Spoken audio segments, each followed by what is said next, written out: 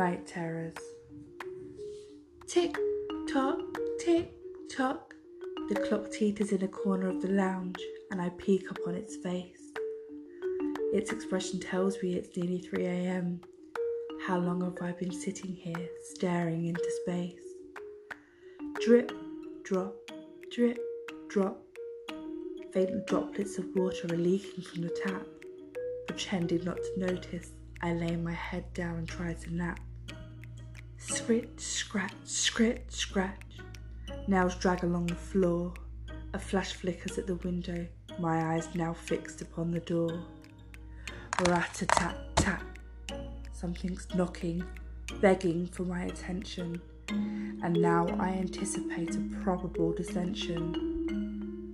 Wriggle, rattle, now it's trying to get in. I denounce you, whatever you may be, you cannot deliver me to sin. Ding dong, ding dong. It has certainly struck 3. The something peeks inside the door, it's coming after me. Splish, splash, splish, splash. The dripping is no more. Not water, but a thick oozing red has puddled upon the floor. Slish, slash, slish, slash. It claws at my head. I cry out in defeat as I wake up in my bed.